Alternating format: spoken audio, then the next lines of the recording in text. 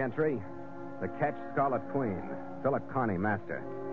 Position 3 degrees 44 minutes south, 158 degrees 13 minutes west. Wind fresh, sky fair. Remarks? Departed Christmas Island after interruption of holiday plans. Reason for interruption, the 15th Llama and the Wise Guy from the east.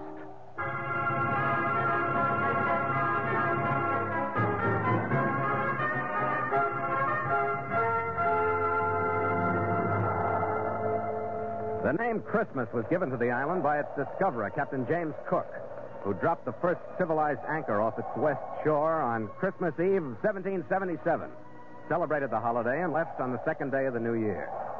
We raised the outline of its palm groves just 2 days short of 170 years later and slipped into its sheltered lagoon to see what we could do to set the scene for our own celebration. There wasn't much we could arrange for a stateside Rhotic Reviewer-style Christmas scene, but with memories and the ache of homesickness to be fought by activity, the crewmen worked a change on the deck of the Scarlet Queen. An awning went up over number 2 hold. Wreath was spliced out of lengths of spare hawser. Hey, what do you think of this now, Captain? A Christmas tree materialized out of the shaft of an oar, to which were lashed branches from pandanus pine. By sunset, it was draped with light lines, some dipped in red paint, some in white. We were buried so deeply in the new Yuletide atmosphere that it was only by chance that my chief mate Gallagher lifted his head to see the stranger standing in through the reef pattern. Hey, Skipper, look at the liner bearing down on us. It wasn't quite a liner, but almost. It was a trim, luxurious power yacht, the Lurie, with a fortune in bright work shining in the setting sun. It nosed into anchorage a few yards off our starboard beam, and a man in a white linen suit stepped to the boat deck rail. We'd almost forgotten Christmas until we heard the cry of a baby in one of his cabins. And then the hail. Ahoy, gentlemen! I trust you have brought the 3 emissaries from the Orient.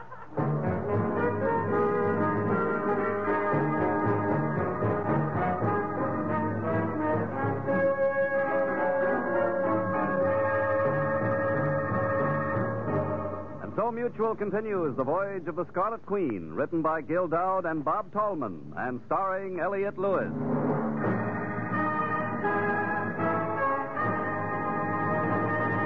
The Scarlet Queen, proudest ship to plow the seas, bound for uncharted adventure. Every week a complete entry in the log, and every week a league further in the Voyage of the Scarlet Queen.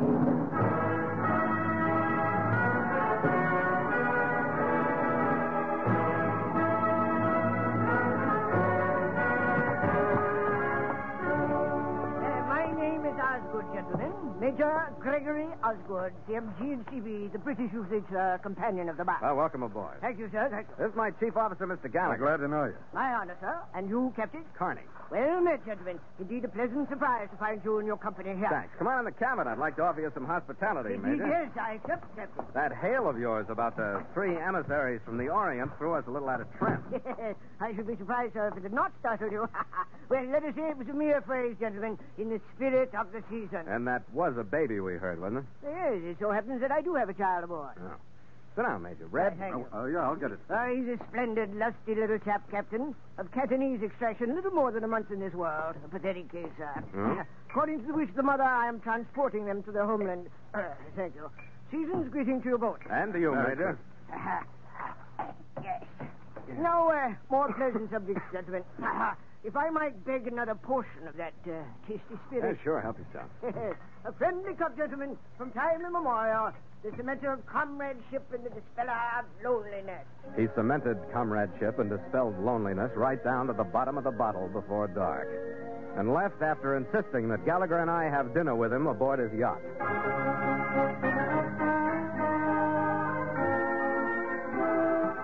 We put our dinghy over the side at about 6:30. Stroked it across the few yards of water between the ships and climbed the polished accommodation ladder to the equally polished decks of the Lurie.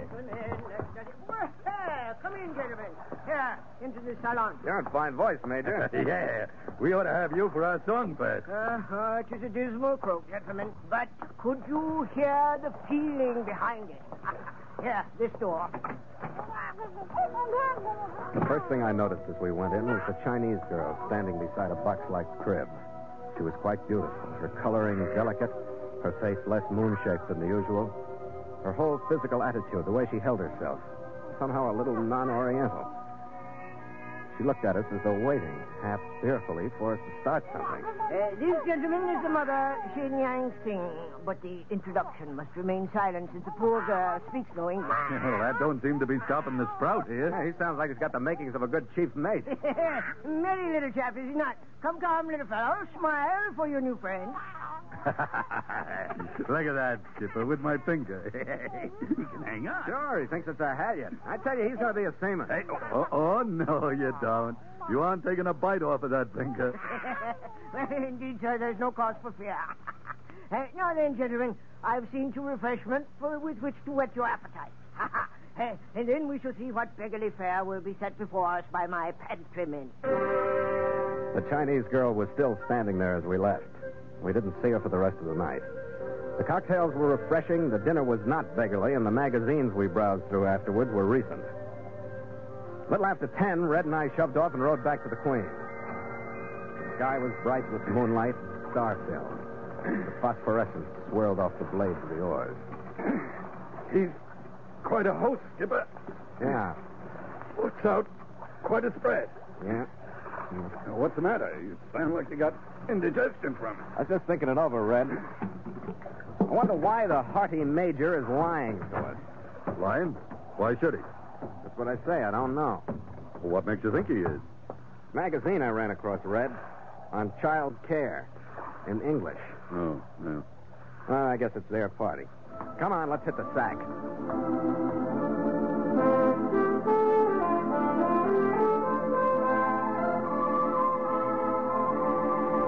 The next day brought more visitors to our lagoon. First, it was a trim, gaff-rigged schooner that stood in through the passage and dropped anchor just astern of the Lurie. A few hours later, a lugger put her hook down off our stern. I hadn't realized that Christmas Island was so popular. But we had affairs of our own to keep our minds on.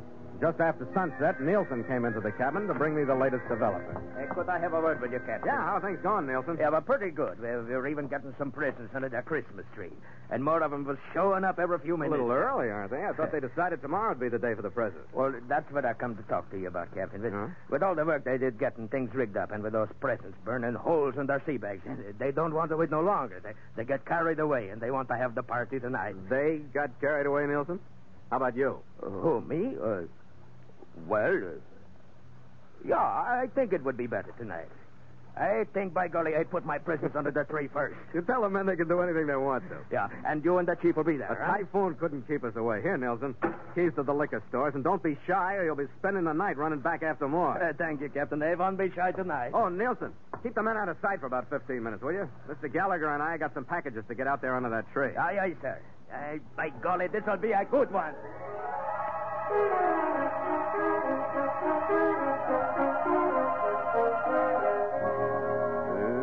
We were in the cabin with 10 minutes to go before we met the crew at the tree. We changed to fresh jumpers and dungarees. Red was humming happily and even making a stab at shining his sea boots. We didn't hear it until Red stopped humming. Skipper, Yeah, I hear it. what the Let's devil? quit kidding ourselves, Red. He's aboard. He's on deck. Come on. I'm sorry, Captain Connie. There was no place else to go. It was the Chinese girl, wet clothes clinging to her, her dripping child squirming angrily in her arms. Will you please help us? How'd you get here? To swim? There was no other way. I had to get Len away from them. Could you find something dry to wrap him Come on into the in? cabin. Take the kid, Red. Me? Yeah, take him. Get that wet stuff off of him. Wrap a blanket or something around him. He's only angry and frightened. He'll stop crying when he's dry. I'm telling you, Skipper, this one does it. I'm finding a new berth. Here's a towel for you. Thank you. Captain, I didn't know where to turn. And after seeing the way you acted with my son on Major Osgood's ship, I knew he was lying when he told me you were trying to take Len away from Wait him. a minute.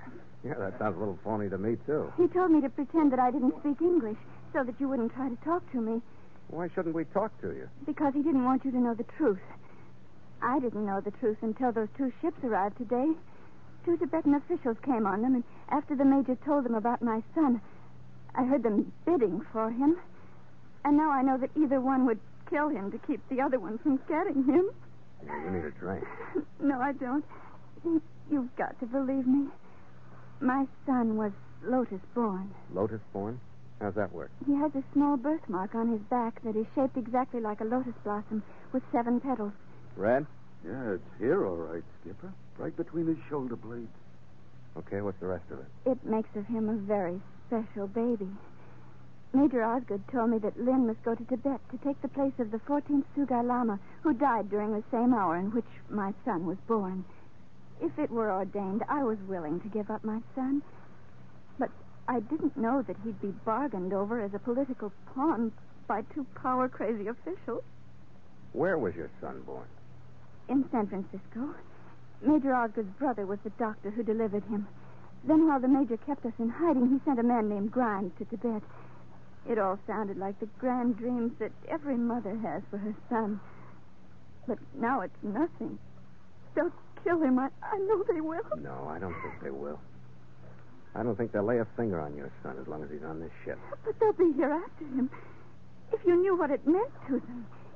Either one would have the power to rule the Buddhist world if he could take Lynn with him. They'll do anything to get him. Now, look, there's a cabin right through that passageway. Small, but it's private. Now, here's some clothes about 8 sizes too big for you, but they're dry. You'll feel better when you get into them. Now, go on. We'll take care of the kid. All right, Captain Carney. Yeah. Well, how do you like this? Well, it's great. But we can't toss little Charlie here to the wolves, can we? No. Not till he gets some hair on his chest, anyway. And now look at him. The thankless little brat. He gets us into this mess, and now he goes to sleep. Red, I'll match you to see who goes forward to tell the crew. We'll have to call off the party. No, I'm not matching, no. Oh, hold it, Red. Captain Carney, sir. Didn't take him long, did it? Go tell the story to the crew, Red. Bring 2 men back here wearing 2 automatics apiece, carrying rifles. Captain Carney, we're coming Oh, aboard. the kid's asleep. Hide him a little better with that blanket before you go. I'll go out and match lies with the major. Yeah. Good evening, Captain. I beg forgiveness for this rather brazen boarding of your vessel, I'll sir. put that in my log, Major. What do you want? First, I would like to present to you my associate, Mr. William Grimes. Happy to meet you, Captain. How are you, Grimes? Captain, events have a mere fraction of an hour ago taken a distressing turn. Yeah, what happened? My charge is that comely Chinese girl and her infant son have disappeared, sir. Lock, stock, and barrel. Huh? Why'd you come here? Well, just on a chance first, Captain, but maybe we were right. You got the marks of wet feet on your deck here. By George, you have, sir. Leading directly to your cabin. Yeah, I just took a dip. Indeed, sir. Then have you heard or laid eyes upon my disappearing passenger? In the first place, I haven't had time to look or listen. In the second place, I don't care. Well, now, there's a strangely familiar sound. Captain, I suggest that we retire to your cabin where we may discuss this like gentlemen. Well, sir? Well, I don't see why not. Come on. But you could forget any ideas you might have about taking the kid off this ship. He decided he didn't want to be a llama. You are aware of the startling truth. Then, sir, surely you jest when you intimate that he will be denied the honor, glory, and homage which are his just due. Oh, what are you handing me? Well, the find of the century, sir. It is destiny. Destiny that is rushing him headlong toward his rightful position as the 15th Sugai Lama. Who, sir? Who, I ask, would dare to stand in the way of destiny? Who, sir? I would, and take it easy with that desk. Yeah. You made him hysterical with your sacrilegious statement, Captain. Mr. Grimes, quiet the child. Stay away from him, Grimes. Listen, Major, you sold his mother this bilge up to a point. Bilge, indeed, sir. You've evidently sold your emissaries from the Orient on it. Maybe you've even sold yourself, but I don't buy so easily. And the mother lost interest when your 2 politicians started fighting over the kid like he was a pork barrel bill being shoved through Congress. That, I must say, is an odd reaction, since she herself would be ennobled and held in the reverence due a queen. Not so odd when it looked like the bargaining would end with the kid being knocked off by one of your boys so the other one couldn't have him. Yes, you're the pessimistic one, Captain. I will admit that the emissaries coming from rival prelates did become somewhat feverish in their bargain. While we're on the subject of that bargaining, who was the highest bidder going to pay? Who was going to collect? Why, it may surprise you to learn that I was. No, it doesn't. Why else would you bring 2 men from rival prelates to your little auction? The kid's staying on this ship, and you're leaving. Not so Anytime. fast, Connie. You are, of course, assuming that you have the right to interfere in a matter which is most definitely none of your affair. Yeah. Since the boy was born in the States, and this is an American ship. That enough, Major? Yes, you are a stickler, Captain. Yes, it's enough. It's enough. I ask one small favor, Captain. More in desperation than in the hope of any show of generosity from you. It may indeed save my life as well as that of Mr. Grimes. What is it? I beg of you, sir, allow me to bring to this cabin my 2 erstwhile clients so that they may at least view the infant. If they do not see him, sir, their anger will no doubt reach extremes fatal to me, as well as to my associate, Mr. Grimes. All right, Major, I'll give it a try. But I'm going to have some armed crewmen in here. Needless precaution, Captain. I assure you that our arrival will be in the spirit of the evening, sir. That of peace on earth and goodwill toward men.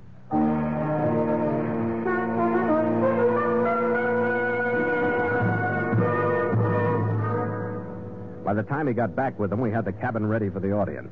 We had the child bedded down in my bunk with his mother sitting beside him, and 2 crewmen heavy with weapons standing on each side of the cabin. The 2 Tibetans were draped in long robes and wore the black skull caps of their station. The first was thin, with an angular face and snapping black eyes. I would like to present Yafel Langdoon, the emissary from Sugai, Captain Carney. It is with honor that I greet you, Captain. Welcome aboard.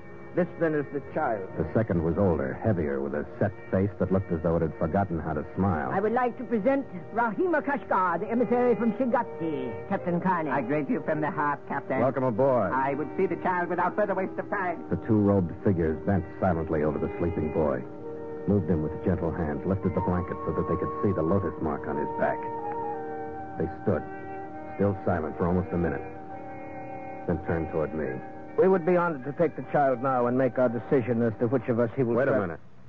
I thought you knew. Nobody's taking the child. What words are those? The boy belongs Major? to us? Thought these men understood. I thought you told them no Tell one... them. Gad, Captain, what could I tell them, save that you, sir, stand defiantly before them in the very act of kidnapping the child? What words are those? The Major took with his hands our payment. We will take the child by force if He we must. goes with us to Tibet. We have fulfilled our bargain to you, I, Major. too, have fulfilled my obligations. I have brought you to the child. From now on, gentlemen, your negotiations are with the captain. There aren't going to be any negotiations. I'm going to see that this kid and his mother get back to San Francisco. You will not be successful, Captain. We are well armed. We will not permit you to go until we have the child. We got more threats of armed boarding parties from the Tibetans as we helped them over the side. I pulled the crew the rest of the way out of their party mood, armed them, and in the faint light of the westing moon, we watched the Oriental crews join forces on the lugger. All in all, it was a great Christmas Eve. And the poor little guy who was causing it all slept peacefully through it on my bunk. Well, what do we do? Just sit here? Can't sail out. They'll swarm all over us if we start to move. What a Now, holiday. listen, Red. If we can hold out until the moon drops behind the palms and we get some shadow out here, I'm going to try something anyway. Yeah, what? I think the way to spring this trap is through the Major. But I got to have something to bargain with. Red, if we can get our heaviest hawser around his anchor cable and secure it ashore, I think I'll have it. You think it can be done? Listen, I changed the baby tonight. After that, anything's a breeze.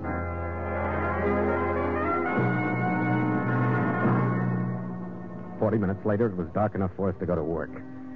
With only a few yards between us and the lorry, I was able to make the whole swim underwater. But I found something better than the anchor cable to use. Groping down the curve of the lorry's steel bow for depth, my hand hit a metal ring welded to the hull to be used for braking in dry dock. I slipped my line through it, headed back toward the Queen.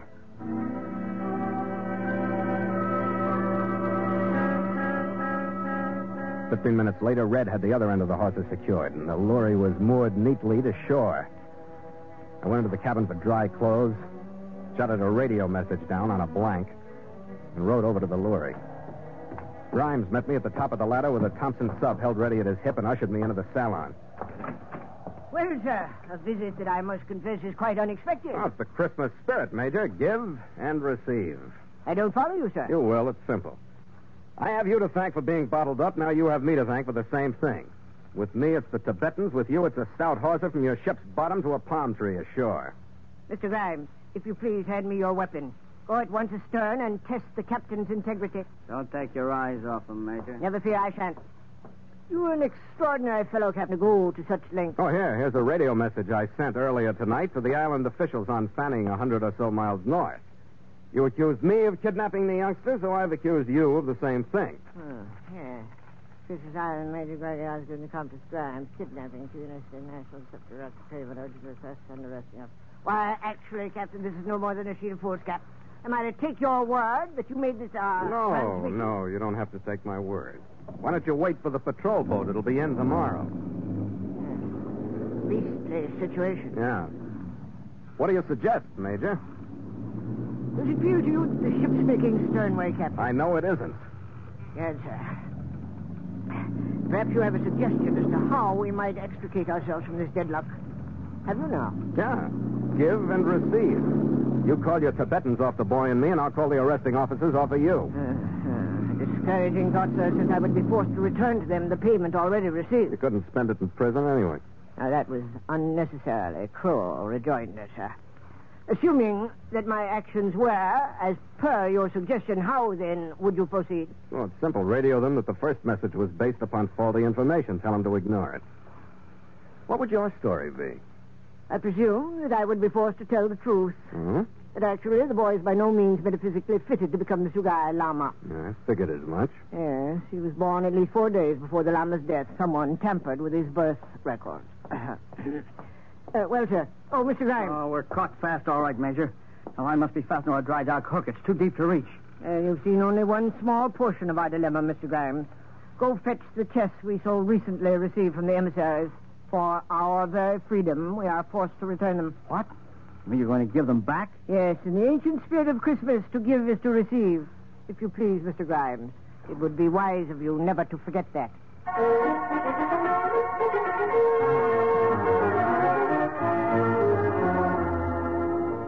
He stopped at the Queen on his way back from his visit with the Tibetans, a sadly deflated major.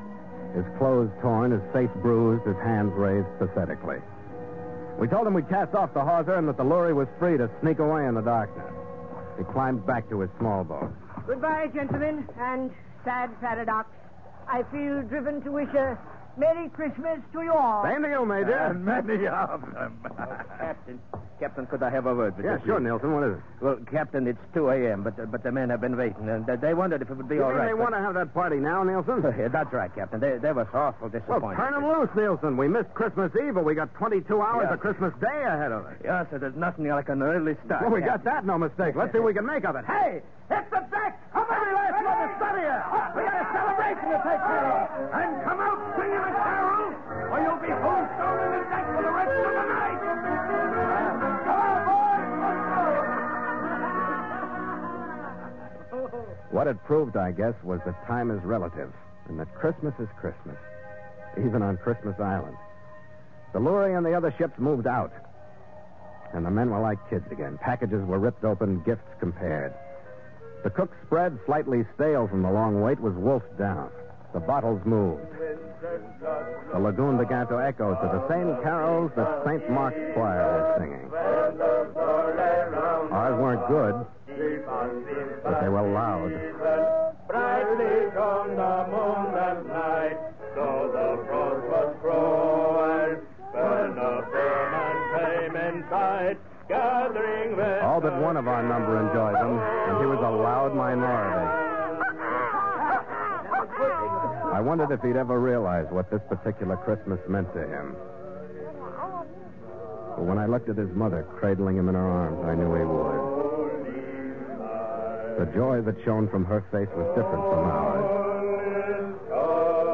I couldn't help but think that her feelings must have been pretty much like those of the other mother.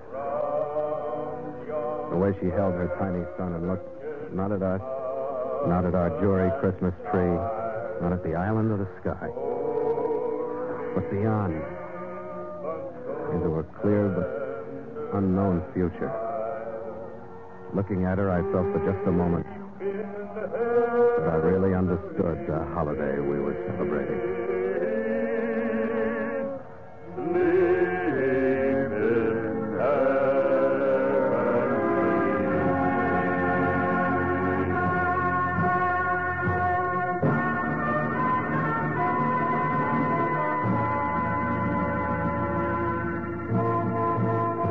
We rested for 24 hours after the party, during which a cutter arrived from Fanning Island to pick up Chi Niang Sing and her son and get them headed back toward the States.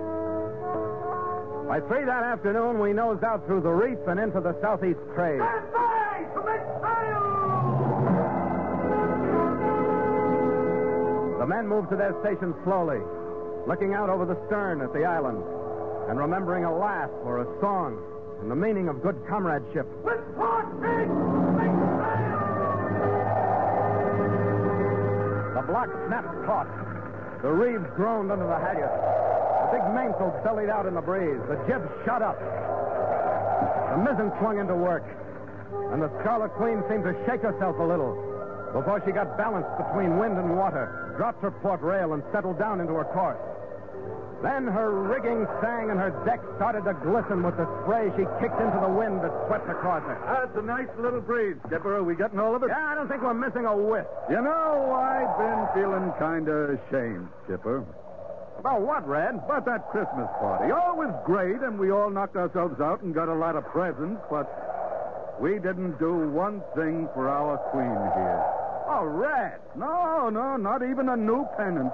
Not one piece of new line. Oh, no. No, I'll bet you didn't even give her a thought. Blazes, I didn't. That's Oh. why I don't feel guilty like you do. Oh, I don't know. Well, think it over. Well- All the things that happened aboard her. She was Christmas. Her whole works. How are you going to top that? Would a wassail do? Right. A Christmas toast. Here, Skipper. To the Queen. To the Scarlet Queen. After you, mate. After you.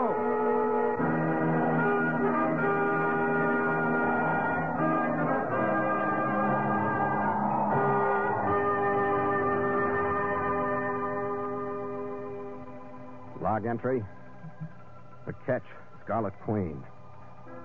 5:30 p.m. Wind fresh. Sky fair. Sea calm with long cross swell. Carrying full sail. Ship secure for night. Signed, Philip Carney, Master.